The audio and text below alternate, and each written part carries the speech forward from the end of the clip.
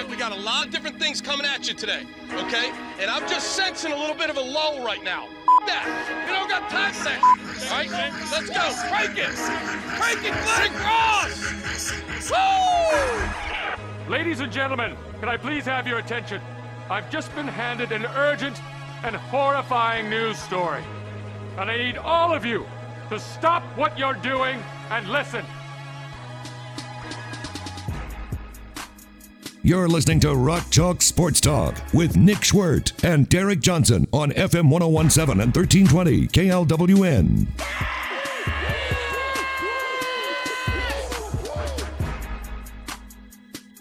I need more time. I'm not done filling out my bracket yet. Get it done. Fill it out live on air. Okay, I'll do that. One team every segment. So we'll do one game per segment. Okay, first up, Gonzaga, Norfolk State, Appalachian. No, actually, I want you to pick the 16 playing game first. Norfolk State, Appalachian State. Well, there's also Mount St. Mary's and Texas Southern. We'll do that one next time.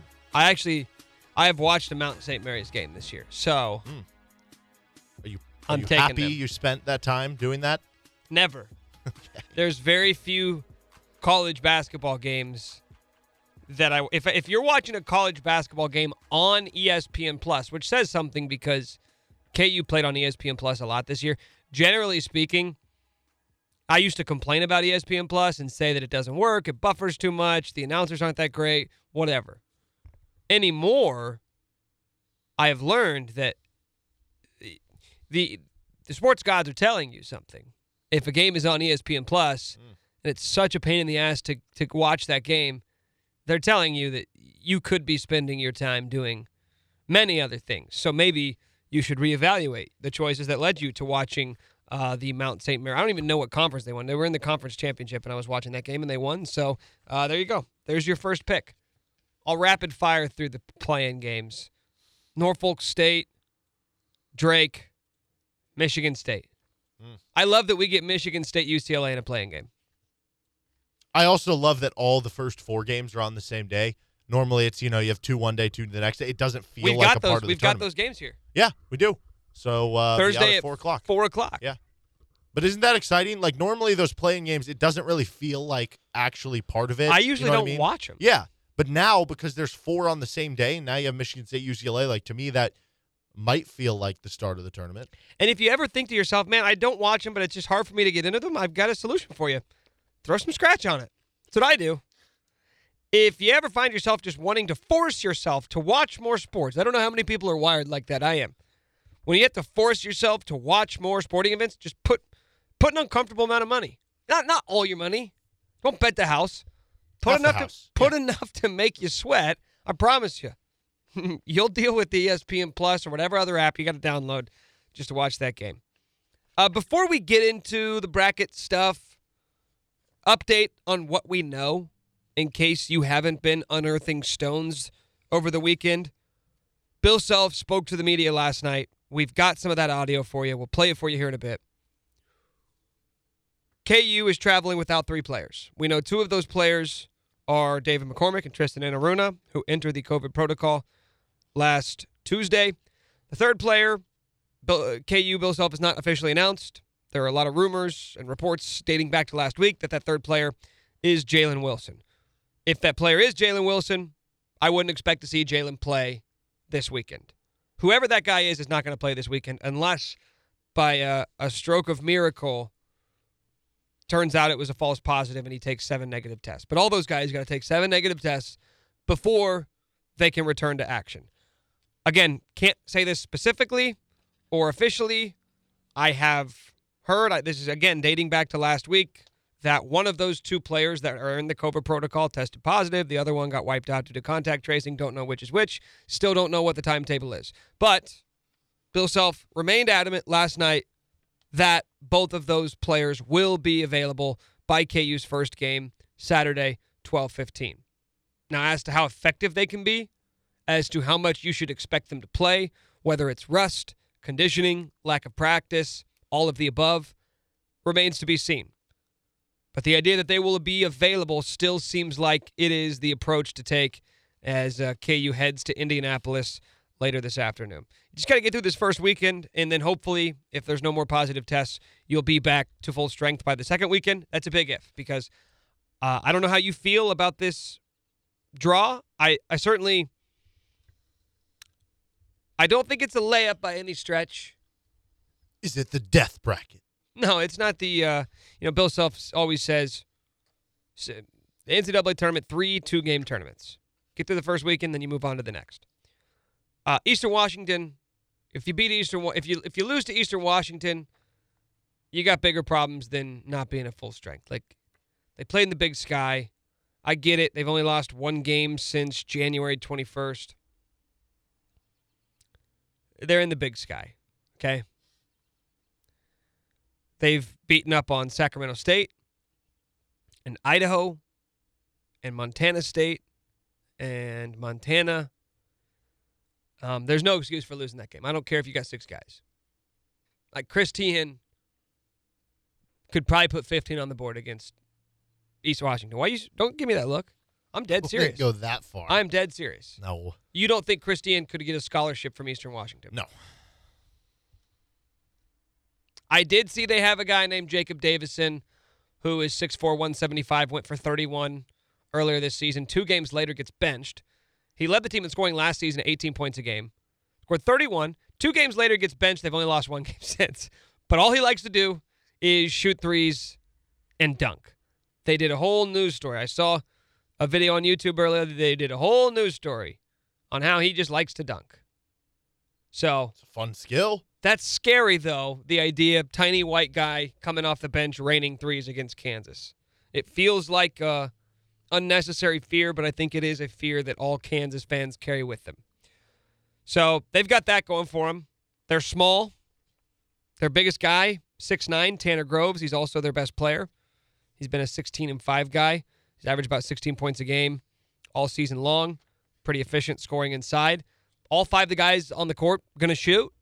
They're not 40% shooters, but they're a pretty solid three-point shooting team, shooting 36% on the year. That's above average. They're a good offense. They've scored well this year. The flip side is that they are pretty abysmal defensively. They don't turn the ball over. They're not going to get transition points against KU. This wouldn't be the type of team that is going to make KU's sweat offensively, which is great if you're going to be shorthanded. It's great for guys like Bryce Thompson, DeJuan Harris, Marcus Garrett. Anybody who's going to be handling the ball wouldn't expect this to be a high turnover game. They don't get a ton of offensive rebounds, so the idea that Jalen may be out, that Dave may be less than 100%, so you start to wonder, is this team going to be able to rebound the way they need to? Against Eastern Washington, the answer to that question should be yes. So I'm not too worried about that game. I'm really not. The game that I think has a lot of people scared is USC in the second round.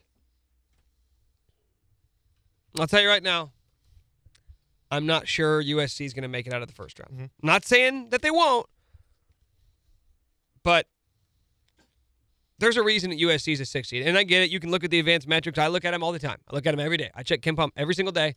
I know USC is ranked higher than Kansas.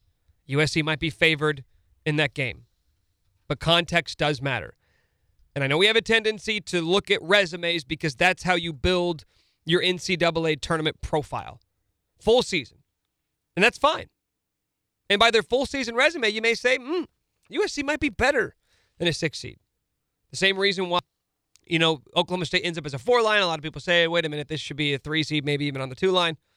Different conversation. USC has lost 4 of their last 8 games, okay? Evan Mobley scares a lot of people, and he should, because he's probably going to be the 2nd overall pick in the draft. He's a freak. He's 7 feet tall. He can give you 20 and 10 and 5 blocks. He's that good. But this is not an experienced team at all. I mean, basically every single guy in this lineup is new from a season ago. They're not super physical. Mobley is a physical freak, but they got swept by Colorado, man. They lost to Utah 2 weeks ago. They've lost to a bad Oregon State team. They lost to a pretty bad Arizona team. This is a team that's been susceptible to getting upset this year. I love the idea of Marcus Garrett going out and pressuring these guards defensively and forcing them to make a play, not just letting them toss the ball into Evan Mobley on every play and letting him go get his. Because if you do that, yeah, he's going to go get his. But I'm looking at some of these losses. Evan Mobley's going off in these losses, and they're still losing to bad teams. So there's sort of the idea that you wonder, whoa, what's KU going to do if Dave's not at 100% or if you don't have Jalen? Yeah, you know what? Evan Mobley may get his. I don't know if anybody else is going to be able to do anything against Kansas defensively. So who even knows if KU plays USC, but the idea that we should start wondering if KU can make it out of the first weekend, they may not, but they absolutely can. This is not a region. This is not a first weekend where I think you should really be sweating. If KU loses either one of these games, it will, in my eyes, be a game that they should win because you can say USC's better. Okay, let's look at the full season. Let's look at the last month and a half. Let's do that because over the last month and a half, USC's not a top 25 team. Over the last month and a half, Kansas is a top 10 team in the country. Kansas is going into the NCAA tournament. I think you can reasonably make the argument they got the best defense in the country. The best defense in the country. KenPom has them at 6th, but over the past month and a half since early February, since their, what was that? Starting with the Oklahoma State game, this has been an elite defense. So there's no reason to think that we have to go based off the full season numbers when we've now got essentially a 10-game sample size against a lot of tournament teams, against quality competition, indicating this is one of the nation's best defenses. That is how I view this team, even shorthanded, going into this first weekend. Yeah, that's really the only caveat for me. It is the shorthanded thing. And not just that you are shorthanded, but also, like how is a guy like if David McCormick comes back for the first game by him maybe not playing as much, whether it affects his stamina or whether him just being rusty by not playing around the team maybe as much of late, like does that affect things? And we know that when David McCormick doesn't play well offensively, it's a lot harder for this offense to get going. So those would definitely scare me. But I think it's worth pointing out that you don't have to beat everyone in your region, right? Like you mentioned with USC, there's a very real chance that USC loses to Wichita State or Drake, whoever wins that game. I'm not talking about any other team than Eastern Washington, Wichita State, Drake, and USC till at least Thursday.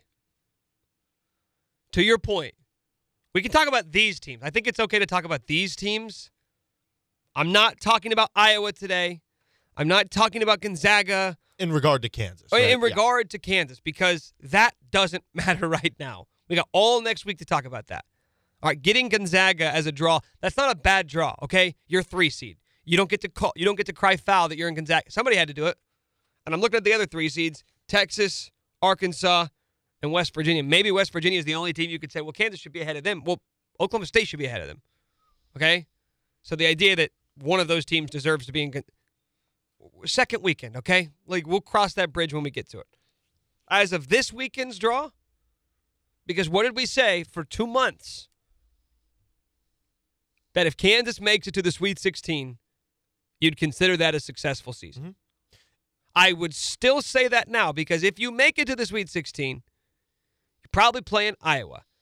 And if you lose to Iowa in the Sweet 16, I'm not going to sit here on Monday or whenever the next day is and say, oh, disappointment. No, I mean, Iowa's probably better than Kansas. Mm-hmm. They have been for the entirety of the season. But this week, I really don't think it's a tough draw. I don't think it's, I mean, maybe you'd say you'd rather be Texas because you get BYU, who maybe a little overseeded. No, you want to play Tom Izzo in the second round? You could go through this with all those 6-11 matchups. Like you said, you might have to play Izzo if you're Texas. Or the 60 BYU, like, if you're in on USC because their metrics are good, look at BYU's. Hey, over the past month? Yeah. BYU's been BYU's up really 12 on Gonzaga in the West Coast title. So would you feel that much better there? Would you feel that much better if your 6th seed was San Diego State, who's won 14 straight games? I want to actually ask you this, though. Uh-huh. Would you rather play a team in the NCAA tournament that has a better full body of work? We're looking at a bigger sample size, and this sample size would indicate this is a good team. Or would you rather play the team that maybe doesn't have as good of a body of work, but they're really hot right now? No, give me the better body of work. Give me the team that was hot in December, right? Give me the team that started hot. Because we can say that doesn't matter when it comes to seeding, which it doesn't. It shouldn't. That's why you play tough games in the non-con. But what do we always say about those non-con games? What did we say about the Gonzaga game, the first game of the season? What did we say? We ain't going to be talking about this in March. And we're not. You know why? Because that was a long time ago. And Kansas is a lot different team than they were. And everybody's saying the exact same thing. For better or for worse, you're not the same team you were 4 months ago, I don't care that USC has good metrics. I don't. If you've watched them play over the last month, they don't look like a very good basketball team. And I kind of wonder this too, man. You're talking about a team that's struggling down the stretch. You've got a future top 2 overall pick. How sold are you on the idea that we're going to do whatever it takes to survive and advance in March? Because if it were a normal season, I wouldn't be bringing this up. I'm not going to accuse teams of mailing it in. I'm not really accusing USC of mailing it in at this point. But the thought has crossed my mind. Are these senior-laden, experienced teams who know this is their last chance going to embrace the oddity and the grind of this NCAA tournament as opposed to recent years versus a team that knows, hey, we're young? I mean, USC, it's not just that they're young. They got a bunch of transfers on their team. They got a guy from Rice. They got I don't know. I was going through this earlier. Well, who's They got a kid from the MAC. Santa Clara. Yeah. Taj Eades from Santa Clara. So they got a bunch of dudes who are sort of playing together for the first time. They don't have that camaraderie. They don't have that. And I'm just using them as an example. But there are other teams you can apply it to as well, where you just sort of wonder, is this team going to be built like that? Is this team going to be built to the point of, hey, we got to be together now more than ever. This is not going to be fun. We're not going to get to do the same sort of things you would normally get to do during the NCAA tournament, but it's worth it if your only goal is to cut down the nets. Not every team is going to embrace the weirdness of this NCAA tournament. And those who don't are going to be at a major disadvantage because I think you have to be locked in right now more than any team in any other year in the NCAA tournament because this year is just different. It's all about basketball if you want to make it. I mean, you could even go back further than just this year. Like, if I were to give you the list of, like, the best freshmen in college basketball, freshmen/draft picks that made it to the tournament, I don't know. I might be forgetting one or two. I'm sure I am. But it doesn't feel like that list has had a lot of extensive runs in March Madness, right? You have Carmelo in 2003, but that was a long time ago. You know, like Trae Young. I'm just thinking of the Big 12 what did ones. Carmelo end up becoming? Transcendent basketball. Hall of Famer. Right. Which, I mean, you know, a guy like Cade Cunningham could. But, I mean, I'm just thinking about the Big 12 ones in general. Like Trae Young, lost in the first round. Kevin Durant, lost in the second round. And that was a good Texas team, Yeah, too. it was. Michael Beasley, lost in the first round. Not a great K-State team. No. But yeah, I get your point.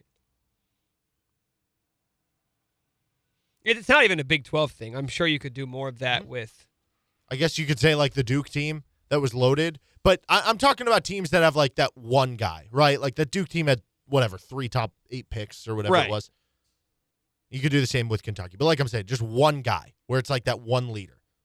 Doesn't really have a lot of runs in there. I mean, I always wonder about youth in general. It's just like if you've got a bunch of freshmen and sophomores. You better be way more talented. Like Oklahoma State's a popular team because they're red hot right now, and they have one of the most talented. They got the number 1 overall pick. Like Cade Cunningham's going number 1 overall. Spoiler alert: it's not going to be Jalen Suggs. It's not going to be Evan Mobley. It's going to be Cade Cunningham.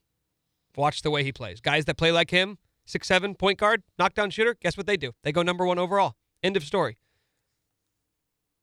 Oklahoma State's also really young. And they don't have anybody to sort of lean back on and say, what's this going to be like? No, you don't have Maybe it won't matter. Maybe talent will overshine. But like the big thing we were saying about Oklahoma State when they were struggling was this is Oklahoma State. This is Cade Cunningham and a bunch of dudes. Mm-hmm. Now all of a sudden we're like, oh, but these dudes are okay. Maybe they are. Or maybe it will take was 40 minutes of NCAA tournament action for us to go, oh, yeah, this is why we weren't so high on them. So you can be hypocritical. You can like this one team that's hot and not like this other team that's hot, whatever. Youth, experience, like what are your motivations? Like that all makes a difference, I think, in this NCAA tournament as much as any NCAA tournament. We'll talk to Greg Gurley coming up later on this hour. He's Derek Johnson. I'm Nick Schwerdt. You're listening to Rock Chalk Sports Talk. Could your business use a little push right now?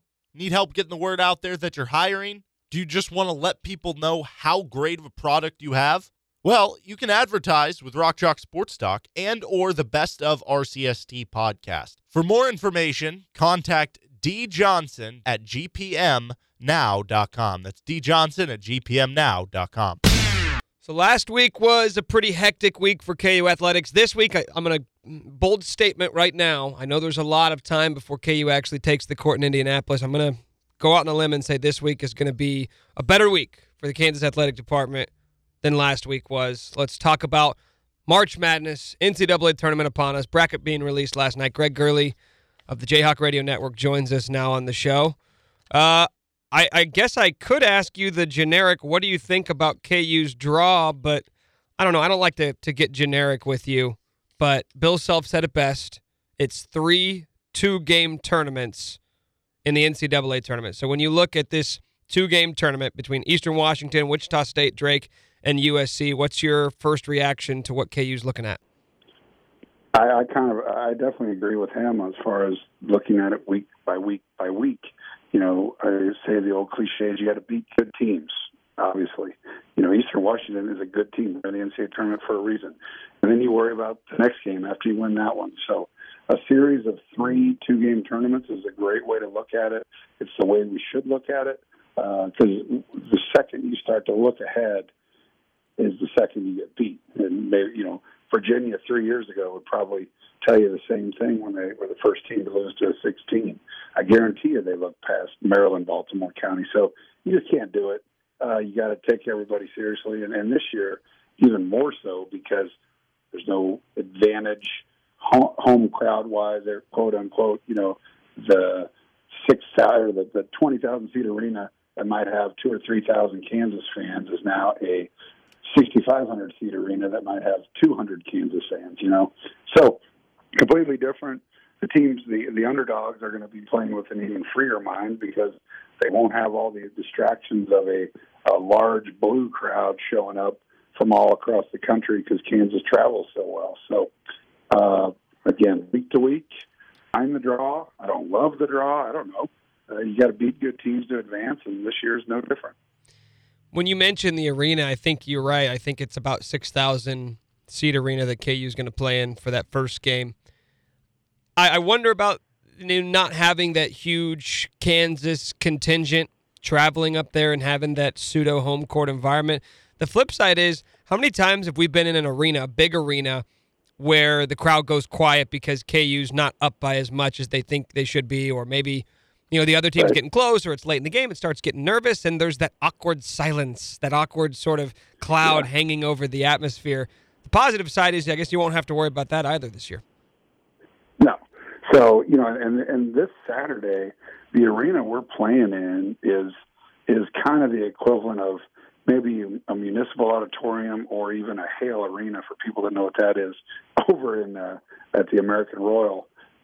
So won't be anybody in the lower level. Everyone will be in the uppers because of distancing, and so it's just going to be different. It's not your prototypical arena that we play in. So I don't know what to think. I'd love to tell you it's going to be a normal NCAA tournament, but it's not. I mean, you don't have a roommate. You're in your hotel room by yourself. You're almost in jail because you have your TV and your screens, and you watch some film, and that's it. You go to practice, you eat, and repeat. So, completely different experience. It's going to also be a different experience you got to remember, our sophomores who didn't play last year. This is their first NCAA tournament. So they could be juniors before they ever really experience a real NCAA tournament. Now, the real question with Kansas becomes, how close to 100% are they going to be by that first game on Saturday? We know David McCormick, Tristan Enaruna go into the protocol last Tuesday. Another player tests positive Friday morning. No official word on that. Probably won't find out officially until the game. I know there have been sort of rumors circulating that it's Jalen Wilson, but we don't have to go there. With this team, though, not having 3 guys in their travel party as of today, Greg, what are your expectations for how close to their full complement of weapons they're going to have by the first game? Well, you just talked about it, and the fact that David and Tristan, by all accounts, are going to be able to join the team in Indianapolis midweek or later in this week. That's great, but you just don't know, number one, if either one of them was positive and how effective they were with with having it. And I had COVID, and it wasn't fun after. It took me 14, 15 days to get rid of all the symptoms. Everyone just kind of points to that 10, like, oh, it's 10 days, and then on the 11th day you're perfect. Well, that's not the case. There's always lingering effects. So, but that's just us guessing on who and what they have. We just don't know. So, in answer to your question, I guess it's I don't know. We know the guys that don't have it. We know that they're as healthy as they've been all year. So it's cliche time again. It's next man up mentality. I thought Thursday against Oklahoma, the next man up was Mitch, and he was great. Mm-hmm. I don't think you got to ask for much more in that first half. Now, it wasn't as good of a second half for him, obviously, as Oklahoma made that run. But, even late in that game, after Oklahoma cuts it to 3, we go two-man offense on the right side, pick and roll with DeJuan and Mitch. Not exactly Magic and Kareem. And what happened? You got an and one. Mitch goes a nice little roll, pocket pass. And so the next man up mentality was awesome on Thursday. And they got to do that again on Saturday and hope you live to see another day. And then guys start to get healthier and more in the swing before you play your second-round game. Yeah, without knowing whether or not those guys tested positive or it's purely contact tracing, it's really difficult to try and predict not just if they're going to be able to play, but as you mentioned, how effective they can be. But if you're Bill Self, if you're this coaching staff, I mean, after knowing who you're playing, now you're playing Eastern Washington, you do got to start preparing in some sense. How do you think preparation is affected? Do you go in acting as if it's going to be worst-case scenario for this first game? Yes. I don't know why you wouldn't. You can't be too you can't have something that you don't know you're going to have, so you got to play what you got in your hand. And technology gives us a great advantage, all teams, where you can watch film on an Eastern Washington. 20 years ago, you might get one tape of them, because they had a one game televised. So it's one of those things that, yesterday at 6:01 when this came out, they were working the phones and getting stuff and getting it on the guys' iPads and their screens and their TVs. And so you should have a lot of time to yourself. So you should have a lot of time to study and start to figure out how guys like to play, like to go right, mannerisms and whatnot. So you have no excuse not to be prepared this year. Talking to Greg Gurley here on Rock Chalk Sports Talk. Something else that kind of got lost in the shuffle of the positive test on Friday was career game from Ochai. And you could boil some of that down to him just having a really hot shooting night. But the optimist in me wants to look at that game and think, okay, maybe this is a sign of things to come. Maybe this guy is sort of rounding into tip-top form heading into the postseason. What do you expect from this guy who, despite the shooting lulls, you look at the body of work, I think you could really strongly argue he's been KU's most efficient, most consistent offensive weapon this year. What do you expect of him once the tournament begins on Saturday? Well, I was so happy for him on Thursday, first and foremost, to be a Kansas City kid, go back in there against the team that he had previous career high was against, and boy, do we need him. They were starting to cut back in, and we just basically kept level with Ochai making 14 in a row because Ochai would make a shot, and they go down and make a three. And it was like equalizer back and forth. So Ochai was massive in that game, and hopefully he can use that and kind of spur on some momentum and get going. Because when he shoots the ball like that, we know that opens up lanes for other guys because he's added that to his repertoire where he's been able to drive the ball a little bit more and get to the rim and hit that mid-range jumper. But when he's hitting beyond the arc, you can't leave him. And when you can't leave a guy, you got Marcus driving to the basket and everyone else, then it just adds to the effectiveness we can have on the offensive end. So happy for him. And maybe we got a little Malik Newman run in him. It's one of those things that how good was Malik in the tournament, his one and only year here. I mean, he single-handedly beat the Duke Blue Devils. So hopefully that's Ochai. And then, again, got to get Christian going and Marcus and Jalen. And we can be a really dangerous offensive team when we get at least two of those four getting going. Yeah, with Marcus, I mean, he was really good the other night as well. With him, it's kind of weird because you think of him as the senior leader, the coach on the floor, so to speak, all those cliches, yet you look at his sort of career, no tournament games last year, only 2 the year before when KU lost to Auburn. This is a guy in his senior season, only has 7 tournament games under his belt. Do you still think of him as a sort of guy who has that experience? It just seems kind of weird to me for a guy who's been here for so long to have so few tournament games under his belt. Yeah, and that's not his fault, but yeah, you're right. You know, we could say the same thing about Doak, and he never played a minute in the Big 12 tournament. You know, it's one of those crazy things. And so I still looked at him as a leader. So, yeah, no question, Marcus is the leader of this team, because what do we do when we're in the end of a shot clock or the end of a half or a game? The ball's in Marcus's hand, so he's the leader, and he's the guy that's going to make something happen. And not the most offensively gifted guy that we've ever had, but with this year's team, they'll self-trust, and I trust, and I think our fan base trusts Marcus Garrett with the ball in his hand. Greg Gurley, Jayhawk Radio Network, with us for a few more minutes here on Rock Chalk Sports Talk. Greg, it was obviously a tough week for the KU athletic department with the changes coming, the athletic director. What do you think this athletic department needs right now as they're searching for a new leader and somebody to take over the void left by Jeff Long? Relationships, transparency, culture.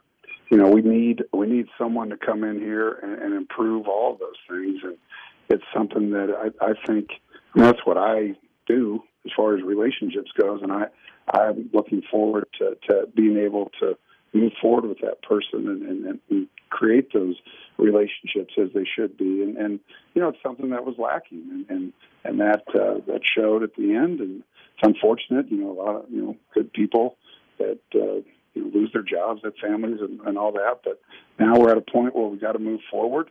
And if you're asking me the question, what needs to happen, I think we need someone in here that can do those things, and that's communicate, and that's get out there and talk to our biggest stakeholders, and they need to have a voice. They need to be included. And Kansans are such a passionate group about their university, and there's more out there. I think we can all do a better job of getting them more involved, and this is a time to reinvigorate our base. You know, I'm going to get in my car. I'm going to get on a plane. I'm going to go all over the place with this new athletic director and get after it, because I do think this is the most important hire that we could ever have in our athletic department's existence. And so they got great people out there doing the picking, from the search committee to the search firm they hired. I give a ton of credit to Chancellor Girard and having to make a tough decision. That wasn't easy, and he owned it, and he's out there, and he's going to be great. And we're all looking forward to the next chapter. It's an interesting answer, Greg, because I think for maybe the average fan, the first thing that you think about with an athletic director is what this athletic director is going to have to do right away, which is hire a football coach, right? Make good hires for your football program and your basketball program. Most people are going to consider you to be a great athletic director. You spoke a lot more to, culture and the environment around the department. For somebody who kind of sees the inner workings of an athletic department, what effect can that have of getting just that right? Just having a good culture, having good communication and relationships throughout the athletic department. What kind of effect can that have on not just the department itself, but some of these individual programs that you need to see continue to thrive? Well, I think culture is more of a well-being and a lifestyle that we'd all like to have, and we just didn't have that for a while. It was, guys and gals that have been here forever didn't feel that way, and it was unfortunate. So I don't think you can put an answer to that with a bottom line or wins and losses, but you enjoy going into the studio every day and working, and you want to enjoy coming to your job and not even making it feel like a job. That's why I love what I do. I don't want it to feel like it's a job. I look at it like I wake up every day and I'm like, I'm excited to go to my alma mater, call a basketball game, or go out and raise money for my alma mater. And it was difficult. And there was some of the most positive people that I've ever been around that were just like, oh, come on, let's get this going. And we could never get it going. And so that's, to me, that's what needs to change. And again, you can't quantify it or say, hey, we've made this much more money, or we've got this much more wins because of better culture. It's just a well-being more than anything. He's Greg Gurley. You can hear him on the call this Saturday, 12:15 KU Eastern Washington here on KLWN. Always appreciate the convo, Greg. Thanks for the time, man. For sure. We'll talk to you next week, hopefully after a couple of wins. There's a lot of things you might be not really living up to snuff about right now. Are you getting enough haircuts? Are you shaving enough? Are you keeping up with your personal hygiene? Well, one thing that you don't want to be a loser about is having that dirty car. Whether it's just driving around town, whether it's you picking up a friend, you want the clean car. And don't you want the sparkly clean car that you're proud of? Well, guess what? Tommy's Express Car Wash. They are going to hook you up with a great car wash that's going to get that car sparkly nice so that when you go to the store, everybody's looking at your car and says, oh, man, where did that guy get his car washed? It's wash, rinse, repeat at Tommy's Express Car Wash. You can download the Tommy Club app today and enjoy endless washing for one low price. That's right, endless washing for one low price with the Tommy Club app. It's unlimited car washes, unlimited clean, shiny, and dry, unlimited use of exclusive app lane, unlimited access to all Tommy's Express locations, because there's a lot of them, unlimited guest service, and most importantly, unlimited happiness. They've got the tools and expertise to keep your car clean inside and out. Their wash packages let you pay for the services you want, including Tommy Guard and body wax, wheel cleaning and tire gloss, underbody flush and spot free rinse, and vacuuming. So download the Tommy Club app today and enjoy that endless washing. Go to Tommy's Express Car Wash. You're listening to Rock Chalk Sports Talk with Nick Schwert and Derek Johnson on FM 1017 and 1320 KLWN.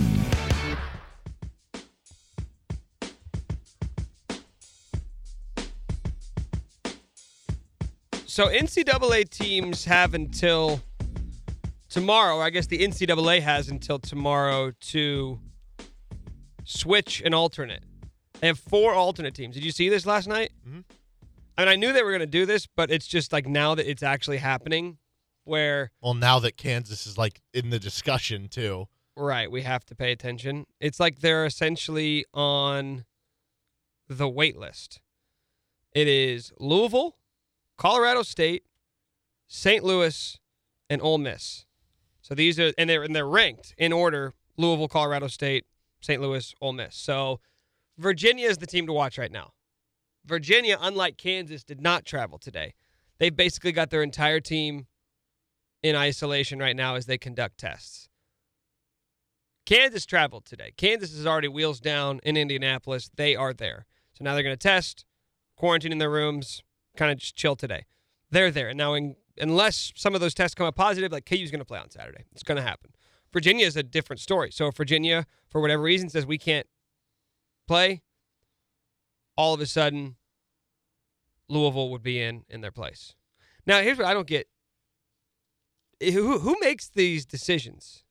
It's got to be the school themselves, right? But the school would never do that. Wouldn't Virginia just say, no, we're going to wait until Friday, and then we'll forfeit if we have to? Probably. Unless it was so bad, right? Like if you don't have 5 eligible players. Okay, here it is. No, here it is. They have to meet all protocols before Tuesday, before tomorrow. So Virginia looking like they're probably not going to play. If you've got the entire team in isolation, it seems unlikely that in 24 hours, all of a sudden, everything's going to be good to go. Well, the question is, are they in isolation because it's contact tracing or because they tested positive? If it's contact tracing, as long as they go through all the testing once they get to Indy or whatnot, then I guess they would be fine with 7 straight days of negative tests. Mm-hmm. But the NCAA doesn't want to have to give Ohio a free pass to the second round. They would rather have Louisville play. Which that's so interesting that they – and I get why. You don't want to completely shift around the bracket for having to sub in one team, and then everybody all of a sudden is in flux like, oh, no, now we have to prepare for a completely different team. So I get why they're doing it, but it's just funny, like, optically, that Louisville would go from being the first team out to, like, a 4 seed in that situation. Let's start narrowing down this field, man, because we've done this all year. Gonzaga and Baylor versus the field. Then it became Gonzaga, Baylor, and Michigan versus the field. Then all of a sudden it was, okay, well, maybe Illinois deserves to be in there with the way they finished the season and the way they stormed through the Big Ten tournament, winning in overtime over Ohio State yesterday. I don't know who is in that pool. I wonder if Baylor's even in it anymore, with not necessarily how rough they look down the stretch, but a shell of them, their former selves, to be sure. Those 4-1 seeds, though, they seem so far ahead of the pack, in my opinion. I think the only team I would maybe say you deserve to be up there would be Houston, maybe Iowa. I mean, Iowa has the best offense in the country. And you can, they don't play. They have the best offense in the country, but they don't go. But they have the best offense in the country. That matters a lot. So, I don't really understand the dismissal of Iowa by so many people this year. I won't be dismissing him like that. And let's see how confident you are that Iowa's no good if KU has to play them in the Sweet 16. Now, I may take Kansas simply because Fran McCaffrey, who's never been out of the first weekend, and Bill Self on a full week to prepare. We'll do that later. First, let's simplify things. I want to know which teams are capable of making it to the Final Four. We'll get into the individual games later in the week. We'll get into the teams that could be on upset alert. We'll get into who is actually going to win it. But right now, over these next couple minutes, I want to whittle down the teams that are capable of making it to the Final Four. Okay, so one of the good tools for this is using KenPom because it has a bunch of metrics and has history too. Right. You can go back over about almost 20 years of data. And I think that's a good cutoff, like 2002. Not because anything specifically happened in 2002, but just because, like, that's 20 seasons. Right, exactly. If you go back to 1984, like, how much of that data can we relate to this year? I don't know. So there's enough there. And from what we can say, the first thing, and this isn't a huge narrowing of the field, but it is a little bit, all teams that have made the Final Four since 2002, which I should mention, there have been 72 teams that have made the Final Four since 2002. All of them were 11 seeds or better. 72 out of 72. Yep. So if you're 12 seed or lower, sorry. Which I don't think anybody was really picking a 12 seed to go to the Final Four, maybe. But don't, because it's never happened. Georgetown would probably have been the most. No, Michigan State. You got Michigan State. No, Michigan State's an 11, so they'd qualify. Oh, so it's 11 seeds or better. Okay. And I should mention for these numbers a couple things. One, the numbers I'm about to say, they're entering the tournament, right? We've seen before teams go on runs in March, and it raises your, all of a sudden, I have a top 25 defense. Hey, of course it does. You're telling me beating a bunch of tournament teams can improve your statistical profile? So these are numbers going into the tournament. That's pretty important to remember. All right, so beyond the 11 seed or better, 71 of the 72 were top 45 in adjusted EM. What is adjusted EM? Adjusted EM is your efficiency margin. Basically, as simple as this. Your offense minus your defense, right? And the offense on KenPom is your adjusted offense efficiency per 100 possessions minus the defense, same thing. So it's the better the average. It's the average. The better the adjusted EM, that is how the rankings This are is done the on simple KenPom. ranking of KenPom. Correct. He ranks his teams based off how many points you score minus how many points you allow adjusted for tempo. So 71 to 72. who were are we top eliminating 45. now? And I just want to mention, you could say, but there is an exception to the rule. Yes, of course. This is March, and especially in a COVID year, things could be crazy. But what do you want to bet on? Do you want to bet on the outlier, or do you want to bet on what typically happens? Right? The outlier could happen. You know, a team that's not ranked top 45 could make it. It's happened before. It was VCU in 2011. But again, you don't bet on the outlier because you're going to lose most of those times. Okay. So that would eliminate. I'll go by region. In the West, Missouri, Wichita State, Drake. South, that would eliminate Virginia Tech. East, that would eliminate the team you mentioned, Michigan State. So that's not to say these teams are all going to lose in the first round. No, they can make the Elite Eight. It's just saying they're not going to the Final Four. Yes. Okay, the next metric. But Jimmy Dykes would say if you're in the Elite Eight, it's just one game. That would be the VCU team from 2011, apparently. 66 of the 72 had top 50 offenses. So, again, you can bet on the outlier if they don't have a top 50 offense. But for the most part. Wait a minute. Yeah, that's not good for a certain local team. You're going to eliminate the Hawks? That's right. KU does not have a top 50 offense, which is a little problematic. They would be in the top 60, but they don't clear that. I'm going to write this down for later in the week. Talk about KU's offense. Yeah. 92% of the teams had top 50 offenses that have made the Final Four since 2002. The other team in the West, besides Kansas, is VCU. And then in the South, North Carolina. You know, North Carolina, you might not think, oh, I'm going to pick them far, but I don't know. They've got a lot of talent. Like, there's a world where North Carolina goes on a run. You upset Baylor. They have, like, 4 legitimate NBA or, like, All-American level bigs if they were just, like, the guy. So you want to know the irony about KU's offense? I'm not going to derail this too long, I promise. Is as good as KU's played. Let's go back to February 7th. If you just want to make Kansas's numbers look really good, look at their numbers since February 7th. That was after the West Virginia game. They've won 8 of 9 games. This is the stretch where they've looked like an elite team. This is the stretch where they've had the number 2 the number 2 defense in the country. Yet still, their offense in just that span ranks 95th in efficiency. So as much as they have improved, not only has the offense not improved, it's actually gotten worse. So to think that, well, okay, their offense is ranked 59th, so maybe we could push them ahead because they've gotten better. They have gotten better, but not on that end of the court. So that's why they're gone with VCU, North Carolina. The other one in the South is Utah State. No teams from the East would be eliminated, but the offense thing actually eliminates a good chunk from the Midwest. This is another interesting one. Another Big 12 team, Oklahoma State. Doesn't have a top 50 offense. You'd probably think they would with Cade Cunningham, but they don't. Where are they at? Not in the top 50. 54. Yep. That's close, though. See, It is. that's enough to make me wonder if we could make an exception, because a lot of people Well, I'll are tell you taking this. Oklahoma State as their sexy pick. I'll tell you this. Oklahoma State would be eliminated by a later, whatever you want to call these, like tier. So it wouldn't matter. Either way, they wouldn't survive. The other one, number 5, Tennessee. Well, let's call them filters. Yeah, filter. How about I like that. statistical filters? I like that. Yeah, they wouldn't survive another filter, which we'll get to in a second. Tennessee, Clemson, and Rutgers. None of those teams would make it out of the Midwest. I think I'll survive without those 3. Yeah. Okay, the other one. You have not eliminated anybody who I'm just like, wow, I had them going far. Just wait, Nick. This category right here, this statistical filter, 66 of the 72 teams. So again, 92% of the Final Four teams since 2002 have had top 40 defenses. This is going to eliminate a lot. From the West, Iowa, bye-bye. Oregon, gone. Oklahoma, I don't think anybody was picking them as bad as they've played lately. Plus, you have to play Gonzaga in the second round, but they're gone as well. South, how about this? Baylor, Ohio State. Those are the top 2 seeds. Wow. Ohio State's really bad on defense. Yeah. Really bad. Yeah. And then number 5, Villanova, which, again, I don't think people were picking them because you have the injury to Colin Gillespie, Justin Moore also. I'm circling one team so far that I'm going to argue with you about. Okay.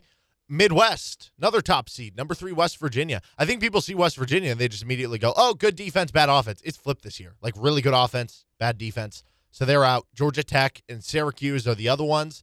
And then in the East, this is another team where you would just think based on, like, you see the front of the jersey, you see what they do with all their long athletes, and you would think Florida State has an elite defense because they have all that length and athleticism. That's not the case. They're almost 50th on defense, so they would be out. LSU and UCLA are the others. Okay, so there's actually 2 teams in there that I would say not so fast on. Now, I don't have Georgia Tech going to the Final Four. They're a 9 seed, and they play Illinois in the second round, and they may not even beat Loyola. Like, Loyola's been good. But Georgia Tech is, like, they're up there with the hottest teams. They've won 8 in a row. And in that time span, their defense has improved. I know they just got Florida State. But, like, for instance. The ACC, like, and that's the other thing. If you just want to say, well, the ACC sucks, then, okay, that's fine. I'm actually not going to argue that. No, I mean, this was their ACC tournament path. Bye, 13 seed, bye, Florida State. They played Miami, too. That was the 13 seed. I mean, they beat Duke in overtime. They beat Syracuse by 7. Syracuse, not good. I know. Okay, so that's fine. So that's why I'm not really going to argue for Georgia Tech, because I don't even know if they're going to win their first game. But the one that I would push back on with a serious amount of certainty is Iowa. Iowa. Since February 13th, how about the last month? Iowa's 7-2. in the best conference in America. They have the number 9 offense in that span in terms of efficiency. They have the number 9 defense in the country over the last month. We're talking about wins over Michigan State, Wisconsin, 3 times, Ohio State, and a loss to Illinois, one of the best teams in the country. Your filters are your filters. Yeah. 92% is a really good number to hang your hat on. Iowa is that 8%. Okay. No, that's fair. And like I said, I don't Now, mean who's this going to put Iowa in the Final Four? Probably, okay. because they have Gonzaga. Because if you told me, Right. okay, give me the statistical profile of Iowa and throw in that they've got undefeated Gonzaga in the region, that's probably enough for most people to say, let's not talk about this anymore. So that's exactly what I'm going to do. Yeah. I'm just letting you know. But no, it's a good point because I don't mean to share this all to say this is the definitive what's going to happen, nothing else can happen. Because again, crazy things happen in March. But I don't want to be the guy that bets on the outlier because, you might be right every once in a while, but overall you're not going to be as much. All right, another stat. 92% of the Final Four teams had coaches, all you had to do, make it to the second round or better. So in not one Final previous Four season. experience, just have made it to the the second round in a previous year. This doesn't eliminate many. Ever, at any point. Yeah, this doesn't eliminate many that haven't already been eliminated. West and South, nobody gone. Midwest, though, Brian Dutcher has never made it to the second round. So San Diego State gone. And then in the East. Dutch Master. This is where it gets interesting in the East. BYU, gone. Mark Pope, never made a second round. St. Bonaventure, gone. Never made a second round. Michigan, Juwan Howard, never made a second round. Now, see, if you were wanting to fight back on this for both San Diego State and Michigan, I would let you. Because last year there wasn't a tournament, and both teams probably would have made it. BYU? Yeah, all Same three thing. of those teams would have made it, most likely. So if you want to push back on that one, I get it. But also, I don't think, it's 2 6 seeds there.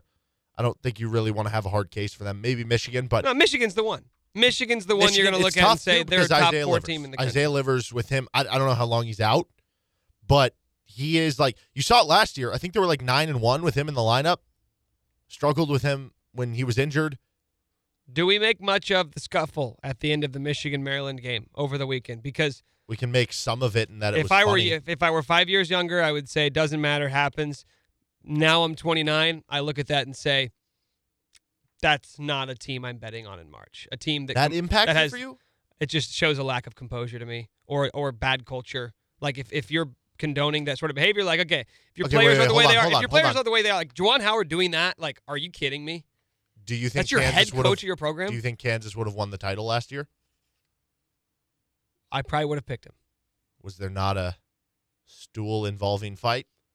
Yeah, was it Bill Self that was going Yeah, no, after that's Bruce fair, that's Weber, fair. or were it players going after one? That's it to me. Okay. Oh, so it's the coach. Okay. Yeah, absolutely. Okay. It's the coach. No, that's fair. But anyway, that leaves these teams in the West.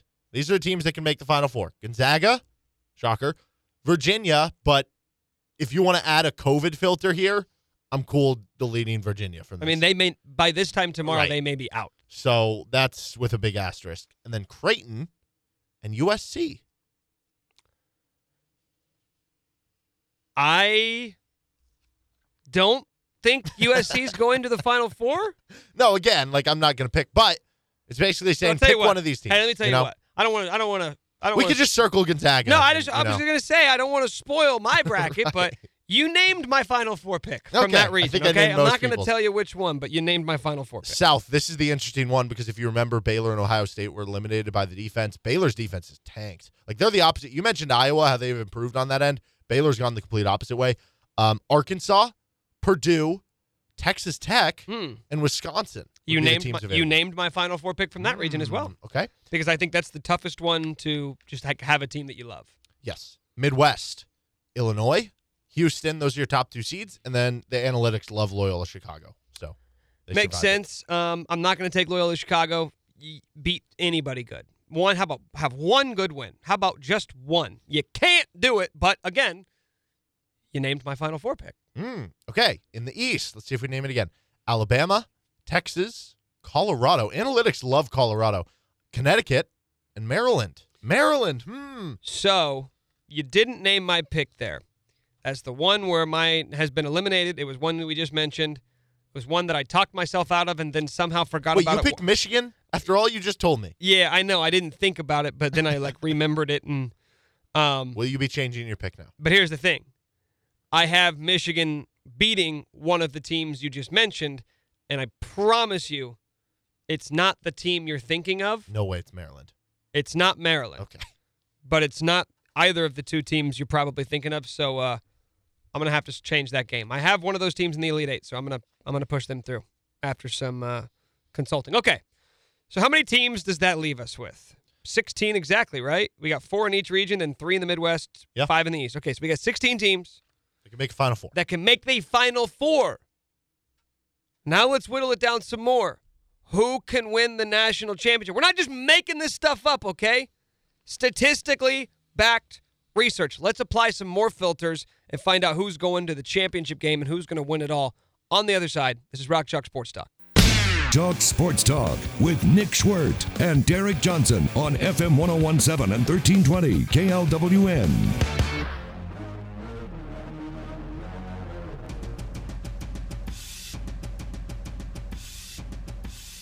All right, so we got 16 teams left that are still alive. How about that, dude? The tournament hasn't even started yet. There's only 16 teams left. Yeah, why even play it? We have based on just this. basically skipped through. But actually, I don't think this could actually be a Sweet 16 because of the way that the seeding works. Plus, we only have 3 teams alive for the Midwest, and we have 5 teams for the East. So now I've convinced myself it would be impossible for these 16 teams to be the 16. So some of the teams we eliminated going to make it to the second weekend. But even then, we'll all sit there and look at them and say, frauds! You'll never make it out of this weekend. Gonzaga, Virginia, Creighton, USC, Arkansas, Purdue, Texas Tech, Wisconsin, Illinois, Houston, Loyola, Bama, Texas, Colorado, UConn, Maryland. Those are your Final Four contenders. Everybody else might as well just stay at home. It's pointless for them to even go to Indianapolis. There's nothing to gain. No memories to be made. Yeah, agreed. Okay, so now let's whittle it down even more. I want to know who can win the title. These guys can make it to the Final Four, but even then, there are limitations Losers. to how high they can soar. How do we whittle this down even more so than we already have? Okay, again, looking at Ken Pom back to 2002. Every national champion, which I think there's 17 of them because there was none last year. Every single one.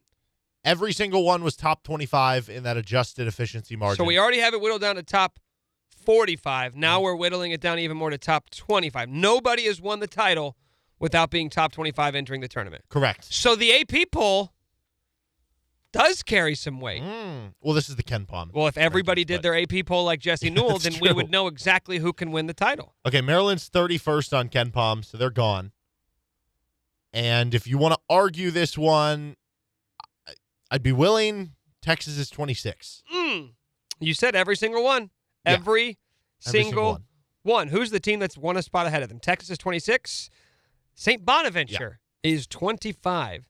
So you know what's funny, too? If you look at, and I'll get to the offense and defense rankings in a second, but Texas is literally the last number for offense and the second to last number that you could be for defense, too. They're just like bordering right there. Well, and that's the thing is that you kind of lump them in with some of the other teams like Baylor, who you'd say, all right, even if they fit the statistical profile, one thing we can't gauge is the effect of COVID. And Texas struggled a little bit when they came back from, which wasn't even a shutdown for them. It's their coach tested positive. They immediately played a game, but that's when the struggle started in late January.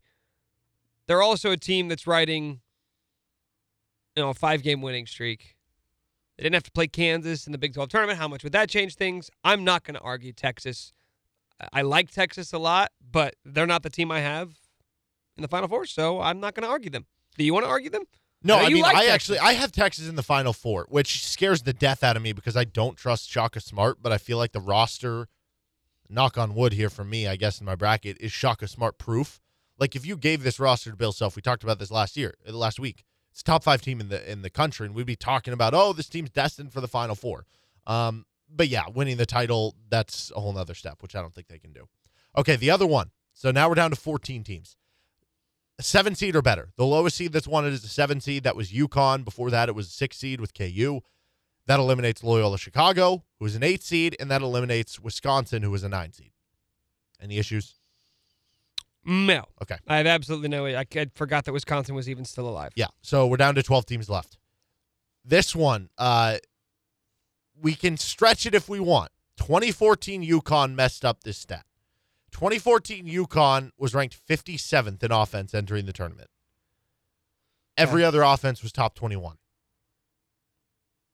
So again, do you want to bet on the outlier? Which that seems like the ultimate outlier of a tournament champion. No. Okay, so we're going to go with top 21 offense because that's 16 of the 17. That eliminates 6 teams. Whew. USC, Arkansas, Purdue, Texas Tech, Alabama, and Connecticut. I'm okay with that. Okay. I would be pretty surprised to see any of those teams cutting down the nets. I think the only one that people would maybe want to push back on would be Bama.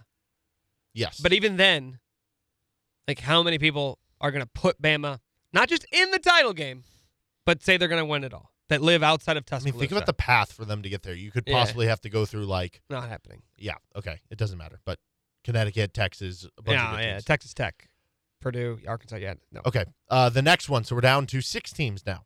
Okay. Top 37 defense. There have been 2 teams who had a defense entering the tournament ranked 37th. It was the 2009 North Carolina team and the 2015 Duke team.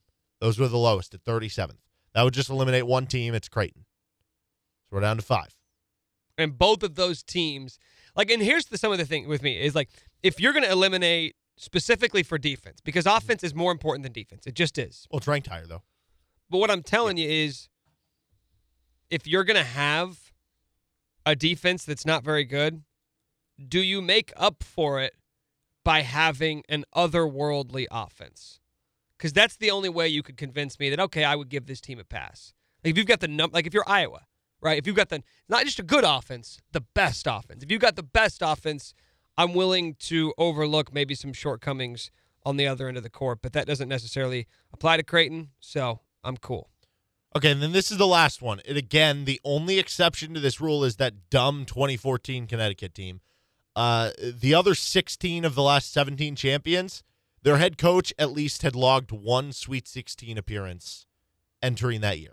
Kevin Ollie and that UConn team, again, I don't know what they did, but they figured it out. They did. They cracked the code, man. So that eliminates 2 teams. Colorado, which I don't think you'd be all about anyway. No. Illinois.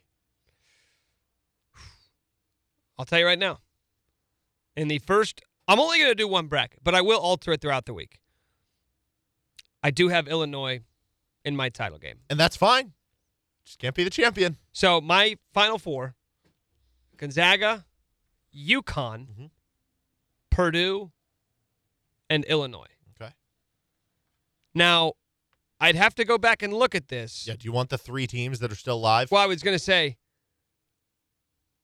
did Chris Beard make it to... Yeah, because they went to the Elite 8. I was about to say, what if Chris Beard and Texas Tech would have beat Virginia 2 years ago? Then would this... No, but they made it to the Elite 8 the year before that, lost to Villanova. So I was trying to think of an outlier where it's what if one thing would have changed? Can we go back and change this? But going through multiple weekends of the NCAA tournament, I think can be very beneficial for a coach who is learning all of this on the fly, especially knowing the weird circumstances surrounding this tournament. So that leaves 3 teams. And again, I want to toss one of them because it's Virginia. Well, I know Gonzaga's one of them. Gonzaga's the other. Houston is the last one. Say the 3 teams again? Gonzaga, Houston, Virginia.